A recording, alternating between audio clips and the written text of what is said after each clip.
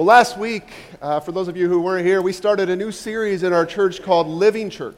And the title of this series really has two meanings. First of all, as Jeff showed us last week, the church is a living thing. The church is a living thing. Grew up in church, actually, and in Sunday school I was taught this little rhyme. I bet you some of you remember this as well. Here's the church. On top is the steeple. Open the doors and see all the people, right? You remember that? That is so wrong. That is such an insufficient view of what the church is.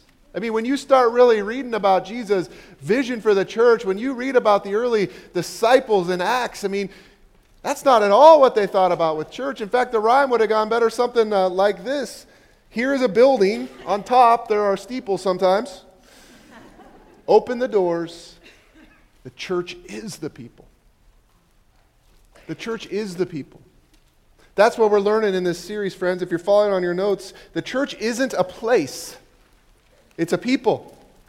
Now, listen, certainly those people are called to gather together at a place, which is what we're doing right now, but a living church understands that the church isn't the place we're gathering right now. It's not this building. We're the church. We are the church. Now, the second meaning behind this title is that we want to be a church that is alive, not dead. Amen? We want to be a living church. And so in this series, we're going to be spending some time learning the kind of things that are going to keep us living according to how God wants us to live and fulfill our mission and purpose in this world. And so last week, Jeff opened up the series by having us spend some time in Acts chapter 2, where we really see the genesis of the church. And not only did we get to see this group of people devoted to this thing called church, but they also devoted themselves to certain activities, right? In fact, let's remind ourselves of some of the things they devoted themselves to by reading Acts 2:42 out loud on our notes. I have it printed. It says, "They devoted themselves to the apostles' teaching and to fellowship, to the breaking of bread and to prayer." Notice again, if you're on your notes, that a living church devotes itself to certain practices. A living church devotes itself to certain practices. And really, for the next 7 weeks, we're going to be looking at some of those practices that keep us living, that keep us alive in Christ. Those are included in verse 42, but there's others as well we read about in the New Testament. But this morning, I have the privilege of really opening up the first one here in that verse in Acts 2:42, which says, "They devoted themselves to the apostles' teaching."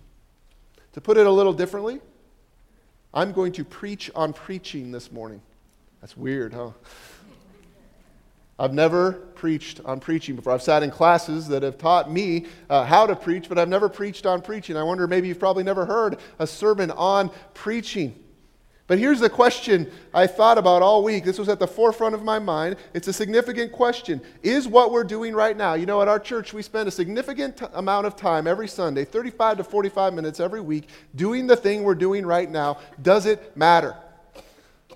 Does it even matter? Is preaching important to be a living church? Is it a significant thing? Now, you may know this already, but many people today think it isn't. It isn't significant. In fact, one pastor just recently wrote, "The sermon is out. It is a dying art, an outmoded form of communication, an echo from an abandoned past." The theory goes, in a lot of places today, we live in a microwave, fast-paced society, and the most that we can hope to keep somebody's attention is 15 to 20 minutes. And so here's what's being taught. Like, as the church, we need to adjust to that. And we preach 15 to 20 minute, I don't even know what you'd call them, mini messages, pep talks that have a biblical principle. Is this right? Is that right? I don't think it's a bad question, but if it is right, here's what I would say. Is what we're doing wasting our time? I'd prefer not to waste our time, right? I did some math with this week, which is a really dangerous proposition for me. It's not how my brain works.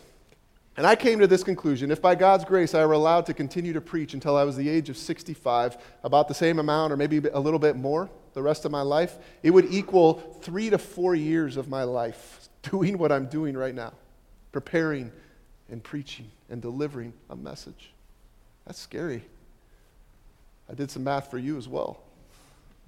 If you were a regular, gatherer to church and you listened to messages throughout your life, I would say at the minimum, you would have spent 115 days when it's all said and done. Some people are going to be way more than that.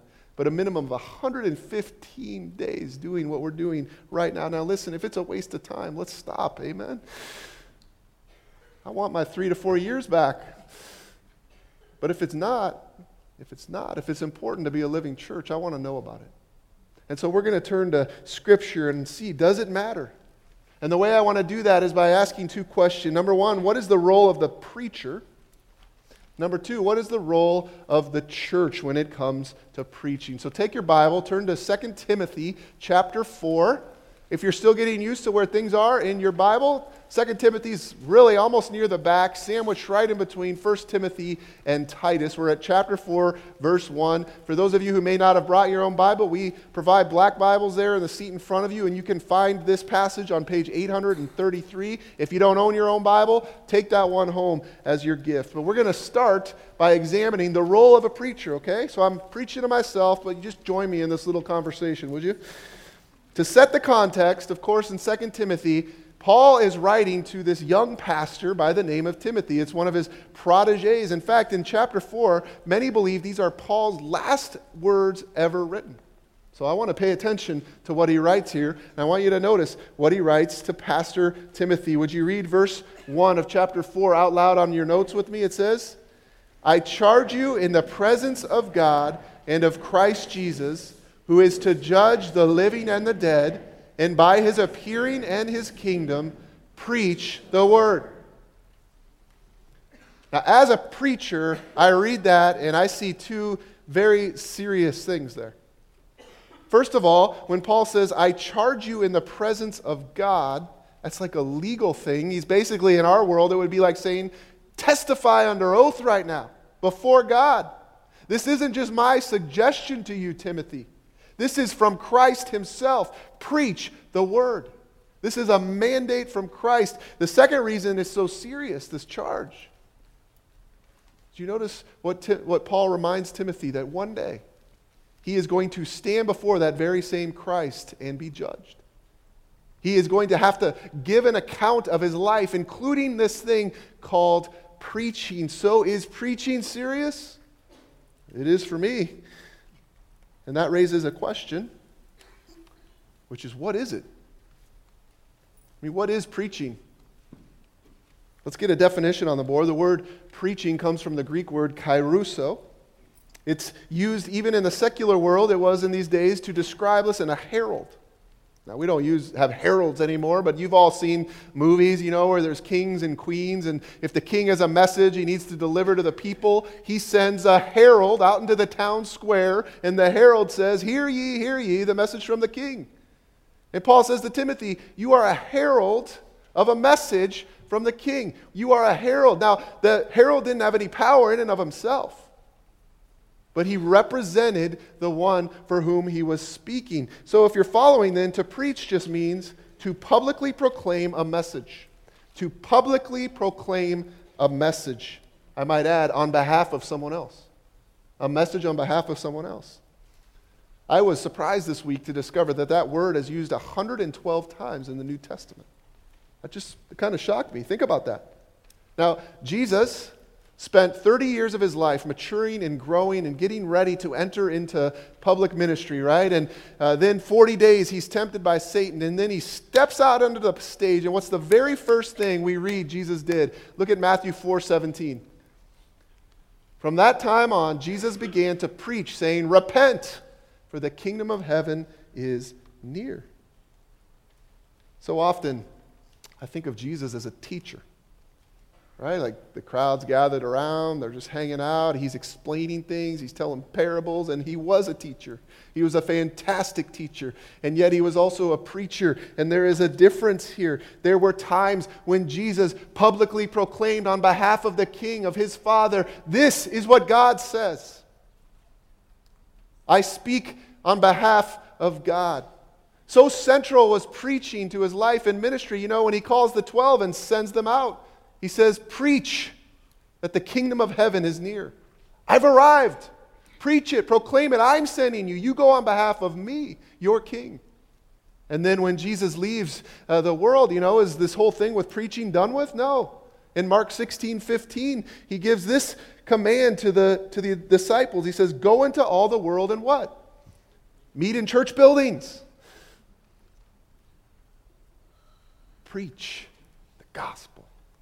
Preach the gospel. Proclaim publicly the message as God's heralds.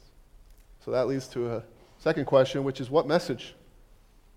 All right, I'm supposed to preach. So what's the message I'm supposed to preach? Well, what did Paul say? He says, preach the... Wow, we're going to try that again. Preach the... That's right. Publicly proclaim this thing called the Word. Well, what's the Word? What's the message that we're preaching? If you're following on your notes, the Word is the Christian message.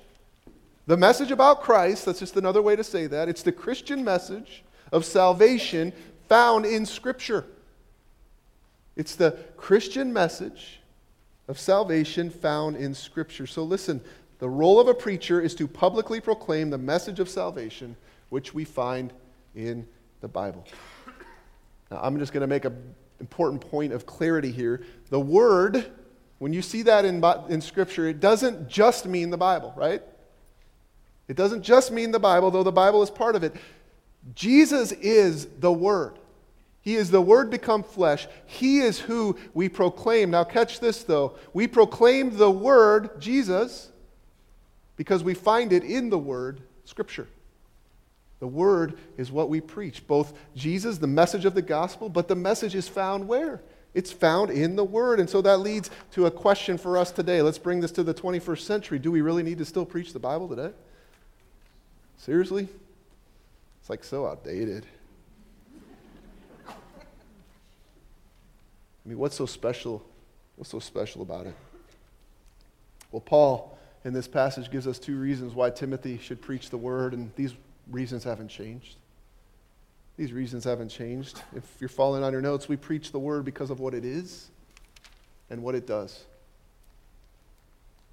We're going to look at the verses just previous to verse 1 here. These are some of the most familiar probably in all of Scripture. Pastor Jeff actually spoke on these just a couple of months ago, so we're not going to go into tremendous detail here, but I want to remind ourselves why it's still important that we preach the Bible in order to be a living church. Look at chapter 3, starting in verse 14.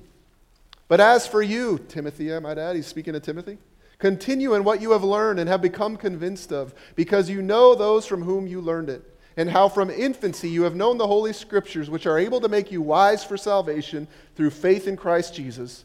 All Scripture is God-breathed and is useful for teaching, rebuking, correcting, and training in righteousness, so that the servant of God may be thoroughly equipped for every good work. If you're holding a Bible in your hands right now, can you do me a favor? I know you're going to all grumble. Just hold it up, would you? Keep it in place. Hold your Bible up. What do you believe about the book you're holding in your hand right now? What do you believe? You can put it down. What do you believe about it? What do we believe about it? Awesome. I'm glad you believe that. You know, I got to say, other than what you believe about Christ, that might be the most important question you can answer in your life, because it's going to determine so much. It really is. It's going to determine so much. In the passage, Paul believes two things about the Bible. Two things the Bible is. First of all, he calls them the Holy Scriptures. Did you catch that? That word holy, we throw that around a lot at church. It just means something that has been set apart for a sacred use. Something that is unlike anything else. So, we just sang together, God is holy. So what do we mean by that? We mean that God is unlike anyone or anything else. He is completely different from me. He is holy. And in a similar way, if you're following there, Paul says Scripture is holy. Scripture is holy. In other words, it is set apart as sacred. It has been set apart by God as sacred. It's different from every other book, even books written about the Bible, because it has been specially set apart by God Himself. Now, we're going to get into some deep stuff right now, so stick with me. But I think it's important. Because I'm sure you've heard the question that comes next, right? Which is this book, honestly, that was written thousands of years ago by all different kinds of people, should we seriously still consider this holy today? Or the way I hear it phrased in my generation and younger is, come on, is this really still relevant? Is this really still relevant to a 21st century world? You know that many people, both inside and outside the church, say no. No, it's no longer relevant. In fact, I hear it all the time. I heard it at one of the schools I went to. Look, the Bible is outdated. And so my role as a preacher is to make it relevant to our culture again. I need to help the Bible get with the times. The Bible needs an update. Friends, I used to think, well, yeah, I got to convince you. I got to convince you about this thing. As if God needs my help. I no longer believe my job is to convince you today. Here's what I believe. My job as a preacher, Jeff's job, Brian, whoever. It's not to make the Bible relevant in the superficial sense we're talking about here. Now, obviously, one of my jobs is to make it applicable to our lives. If that's not what we're talking about with relevant in this case. We're talking about updating it to 21st century. No, my job is to show that the Bible is relevant to any culture at any time because it is God's timeless word that has been set apart by God as holy. Amen? That's my role. Now, stick with me a little bit more here because I think this is the question that's being asked. What do people mean then? What do people mean then today when they say that the Bible is not relevant? What do they mean when somebody says that? Here's what I think they really mean, if you get down to it. What they really mean is that they think the Bible should confirm what they believe in their given culture. Right? To be relevant, the Bible should confirm what I already believe or what my culture believes. But here's the problem with that. Think about this. Culture is always changing. Culture is always changing, right? Even think about today, right now. We are meeting in the Midwest church in the United States of America. Across the world, there are churches meeting in Africa and Asia and Europe. Their culture is totally different than our culture. Would you agree with that? Some things are better. Some things are worse. Some things in our culture have gotten better. Would you say that? Medical stuff is amazing nowadays. Some things, though, have gotten worse. I think everybody could probably agree from that. And so listen, this is important. What would you think of a book if you were given a book that affirmed every particular issue on every particular culture? It's like, this is the way to live, and it affirms everything we already believe. What would you think about that book? It's a dead giveaway. It's a dead giveaway that is not a truth for all times. Instead, what would you think about a book that has been set apart? It's a pretty good definition of holy. By God himself, that contains eternal wisdom no matter what culture, no matter what time we live in. What would you expect from that book? What would you expect? Would you expect that book would butt heads with culture on certain issues? Yes or no? Yes. You better believe it will butt heads with certain issues, or it wouldn't be relevant. So I've come to this conviction, and a guy named John Dixon actually said this, not this first part, but I can actually feel secure now about being seen as stupid in this world for actually believing this book, for actually believing it's holy. And the reason for this is this. The reason we can trust the Bible is because of its irrelevance to any particular culture. The reason we can trust the Bible, the reason we preach the Bible, listen, is because of its irrelevance to any particular culture. In other words, the Bible isn't the least bit interested in being relevant to our culture today. The Bible could care less about being relevant to our culture, which is exactly what makes it relevant. Whew. It's set apart. It's set apart from culture. Friends, I don't want a word. Do you? Do you want a word from God that already affirms what I think? Now, I want a word from God that is free to challenge me, free to challenge my culture, a word that is free and eternal. It's outside of myself. Whether or not my culture agrees with it, I want that word. I want a book that God has set apart for his people because he has our best interests at heart. He really does. I believe we have that book. And I believe that we will continue to preach it, whether our culture lines up with it or not. So now that I have thoroughly confused you, we will move on to the second thing the Bible is, which is that Scripture is God-breathed. It is God-breathed. Or some of your translations say, it is inspired by God. If you're following, it's inspired by God. Literally, that just means it was breathed out by God himself. My logical mind, I want to figure out how that all worked, right? I mean, did God take over Peter and Peter became like a robot and wrote down exactly what God... No. He still used human personalities. I mean, you can see it if you read Scripture, right? You can see the different personalities God uses. But what this means is that the Bible is not just a collection of stories and fables and myths put together by human beings. It means it's not a human book at all. This is God's book. Breathed out by God, inspired by God. This includes all the way from Genesis to what we saw in Acts 2:42 there, described as the apostles' teaching. What's the apostles' teaching? It's the teachings of James and John and Peter that we have recorded for us in much of the New Testament, right? You know, Jeff went into this in that message I was referring to, so I'm not going to talk about how it all worked, but I'm just going to ask you, do you believe it? Do you believe it's really inspired by God? The whole thing. It's not Peter's word. It's not John's word. It's not Paul's word. It's not Moses' word. That it's actually God's word. All of it. Some of you know Thomas Jefferson. I think he was one of our presidents. He decided that he could not believe that all of the Bible was God-breathed. And so what he did is he cut out parts that he just thought, this is too far-fetched. The virgin birth, gone. The miracles, gone. He literally created his own Bible. Can we do that? If it's God's word, that's a dangerous proposition. I mean, the Bible itself says we can't view it that way. And I would also just add, the power it has for helping us to live is gone when we become the determiner of what was inspired or not. Paul charged Timothy not to preach his opinions, not to preach even his opinions about the word, but to preach the word. Why? Because it's God's word. It's God's word. Second reason Paul charges Timothy to preach the word is because of what it can do.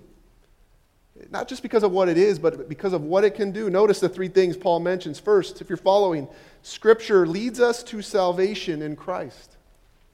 First and foremost, above all other things, Scripture leads us to salvation in Christ. Look again at verse 15.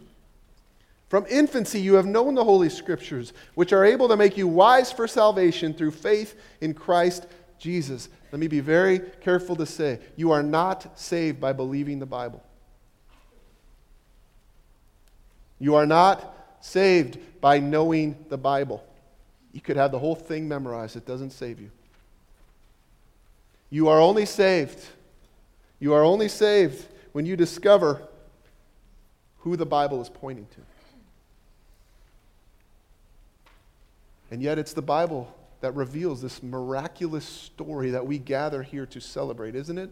It's in the Bible that we learn that from the very beginning, God created us to be in intimate communion, relationship with the God of the universe. It's incredible. And yet it's also in the Bible that we learn that a problem happened called sin that now has eternally separated us from God. However, it's also in the Bible. It tells us that this God didn't stop pursuing his people. He wanted a relationship with us so bad that he had a plan. And from Genesis on, all the way up to the New Testament, he is putting his plan into place, and his plan was a person, and his name was Christ. He died on a cross and rose from the grave, and when we put our faith and trust in him, we have life. Where do we get that message? It's in the Bible. The Bible points us towards Christ. So don't ask me anymore what we're going to preach on.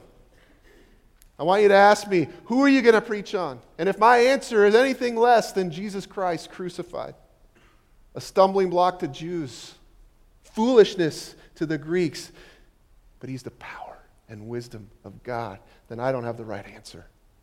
Scriptures lead us to salvation in Christ. The second thing Scripture does is that Scripture is useful in our transformation process.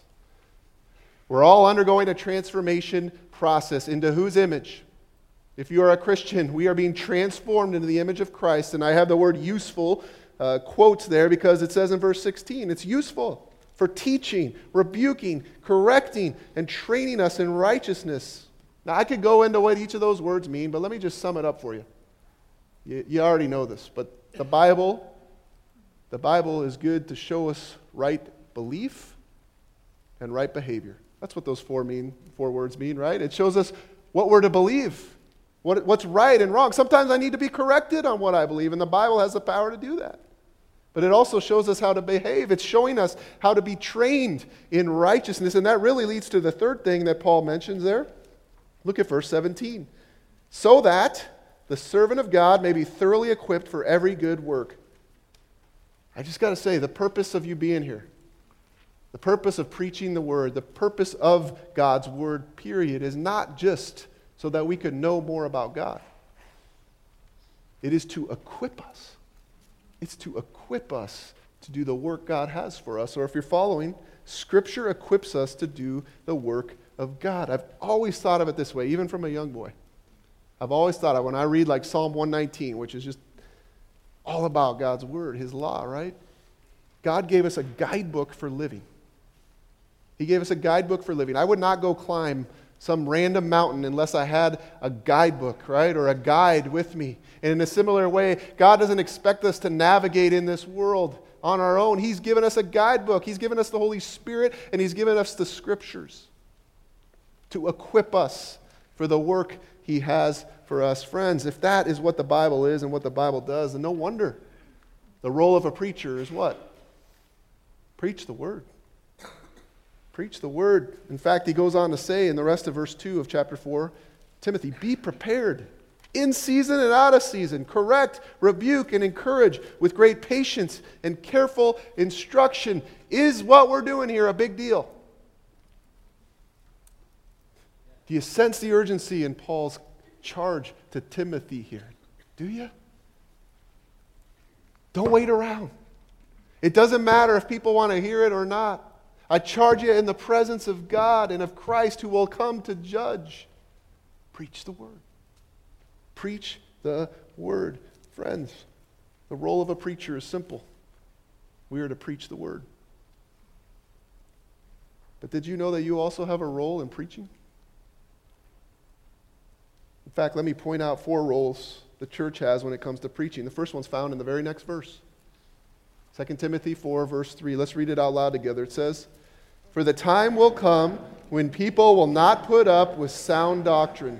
Instead, to suit their own desires, they will gather around them a great number of teachers to say what their itching ears want to hear. And he finishes in verse 4, they will turn their ears away from the truth and turn aside to myths. You want to know what your role in preaching is?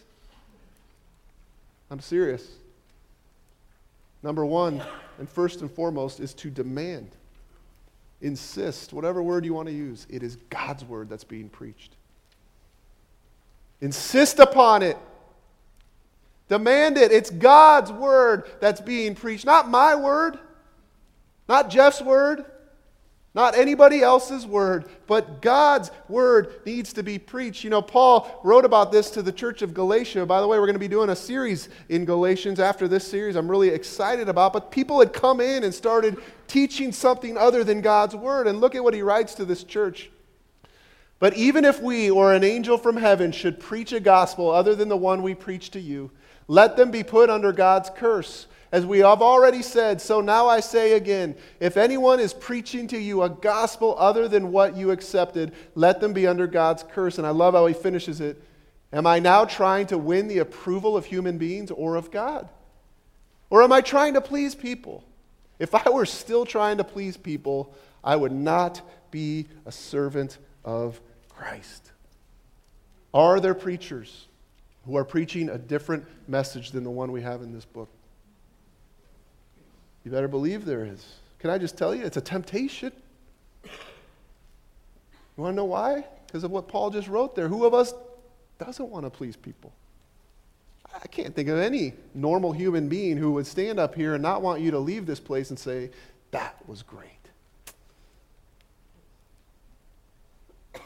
And yet, Paul warns Timothy, look, you can't just preach what people want to hear. He says that great line, what their itching ears want to hear, right? You can't just preach what people want to hear. Now, I don't know about you, but it's my natural tendency to drift towards people who are already affirming what I want to hear. Right? I get set in a belief, and so I'm going to find somebody who affirms I believe. And so I want to hear God loves me, and there's nothing I really need to do in my life right now to change that. In fact, that part about Scripture that I might be living in disobedience in, that's not relevant to me today. I want to hear that. You know what that's like? It's like being told by your doctor that you have to go on a strict diet and these foods are off limits, and you notice on that list are some of your favorite foods. And so what do? You find another doctor, of course, who tells you that you can, right? That you can eat those foods. We all do this sometimes. We all do. I could come up with example after example after example. Let me just give you one. I still hear this all the time today. That's why I'm going to use it. But I said it myself. You know, the Bible's very clear. God's word says, do not be yoked unequally with an unbeliever, right? And he explains why. I mean, if you don't have that most important relationship connection, then the rest of the relationship is going to be in trouble. And yet, who of us in here, I did, I said, well, I'll be the exception. Evangelism dating. Yeah, you know what I'm talking about, exactly. Evangelism marriage. Evangelism business relationship. It's in God's word, and yet it wasn't what my itching ears wanted to hear. So I found another doctor. Friends, the role of a living church, your role, listen, is to demand that nothing other than God's word is being preached, even if it is hard. Even if it clashes with culture, even if it's not what our itching ears want to hear. You see, the minute God's word stops being preached is the minute we stop being a living church. It is not far from itching ears to walking away from the truth entirely. So number one, demand it. Number two, second role of the church when it comes to preaching is that we are to apply the word of God in our lives. Apply it. Simply put, do what it says. Do what it says. That's when we become a living church. The verb, right? When we're doing what it says. James, as he can only say it, put it this way in James 1:22. Do not merely listen to the word and so deceive yourselves. What? Do what it says. Simply put, it's not enough. It's not enough to come Sunday after Sunday after Sunday, listening to the word of God being preached. If we're not actually doing what it says, then it has no power. It has no authority in our lives. I was thinking about this just 2 weeks ago. Brian preached on parents, right? Biblical parenting. And he gave us that great model of, just invest your kids in the natural rhythms of the day. I thought, that's great. Now, I could have sat here on that day and said, that's a great idea. I think God's speaking to me right now that I really need to start doing that. If I don't go home and actually start doing it, the Word of God has made no impact on my life. The preaching of God's Word made no impact. So do what it says. Number 3, pray for those who preach. You want to know what your role is? Pray for those who preach. Perhaps you've read some of Paul's letters in the New Testament.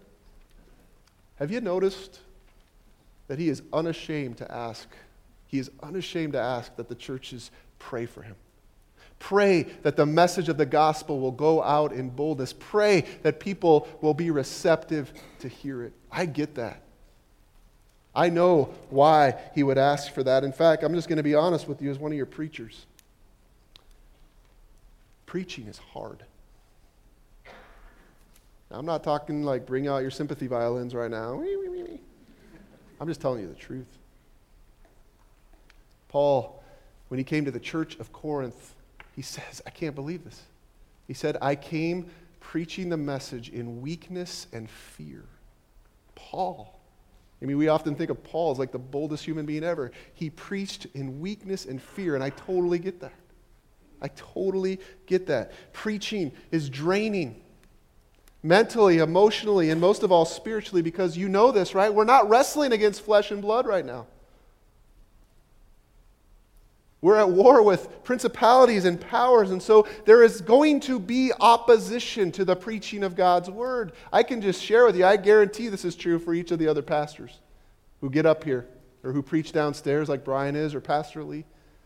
The biggest fights our family has are on Saturday nights before I preach. What's going on there? I mean, we've become aware of it, but I got to tell you, when I first started doing it, I was just like, really, again? Right before? Well, of course. But really, that's not what makes preaching hard. It's not the act of preaching itself. You know what makes it so hard? It's the message. This isn't an easy message. Is it? Is the gospel an easy message? Is it easy to stand up in front of people and say, hey, you have a problem. It's called sin. And the only solution to that problem is Jesus Christ. If you don't receive the gift of salvation, you're going to be eternally separated from Him. Is that an easy message? That's foolishness, Paul said. That's foolishness to the world. I once heard someone say, look, if people aren't walking away from the message of the gospel saying, like they did to Jesus, this is a hard saying, who can accept it? Then we're probably not preaching the message of the gospel. Because the message of the gospel is hard. I had the privilege of learning from an African-American preacher, and he had this question and answer time once, and we were asking him different questions. Somebody asked him, do you ever not get nervous anymore to preach? It's like, that's a great question. Surely, I mean, he's preached thousands of times. He's not nervous. And you know what he said? I'll never forget it. Son, if you're not a little bit nervous to preach the Word of God, then I'm a little bit nervous about what you're going to say. I get it. So pray. Pray for us, and let me say, not just for us. And why do we pray for other churches? Why do we pray for them by name? Because this message is hard, and it needs to be out in our world. Why do we pray for missionaries in our church and beyond? Pray that they could proclaim the gospel boldly. Now, I've kind of tricked you a little bit because I saved this last one, because check this out. Last but not least, the role of the church is be a preacher yourself. Be a preacher yourself. You know, the public proclamation of God's word, it's not limited to this stage. It's not limited to a pulpit. It's not limited to a building. It's not even limited to the professionals. We are all called to be heralds of this message, right? We are called to publicly proclaim Christ crucified. It could be at a coffee table at Starbucks. It could be when you meet your neighbor at the mailbox. It could be at lunch with your coworker. We are all heralds of this message. And can I just say, when this starts happening, this is when we're really living church. When we all see ourselves as called to be preachers, that's when we're living church. That's when we're living church. Friends, I started the message with the question, is what we're doing right now significant? Does it really matter in order to become a living church? And my answer to that at the end of all this is that while preaching isn't the totality of what we do right now, it's not what makes a church. The church was designed to flourish under God's word when it is taught and it is preached, because it's holy, it's inspired, and it shows us how to live. So my closing question for us as a church is, will we devote ourselves to the preaching of God's word? Will we devote ourselves to the preaching of God's word? And I'll say it again, both when we gather here, but also when you leave this room. Preach the word. Preach the word. Let's pray. Lord, we thank you for your word, for the message of salvation that Jesus Christ saves, that is contained in the scriptures. Let us to be a church, not only when we gather together here on Sunday morning that preaches, but let us be a church that lives church by preaching the word ourselves, no matter where we are, no matter who we're with. We are not ashamed of the gospel of Jesus Christ. We are not ashamed. For it is the power of God to save. Amen.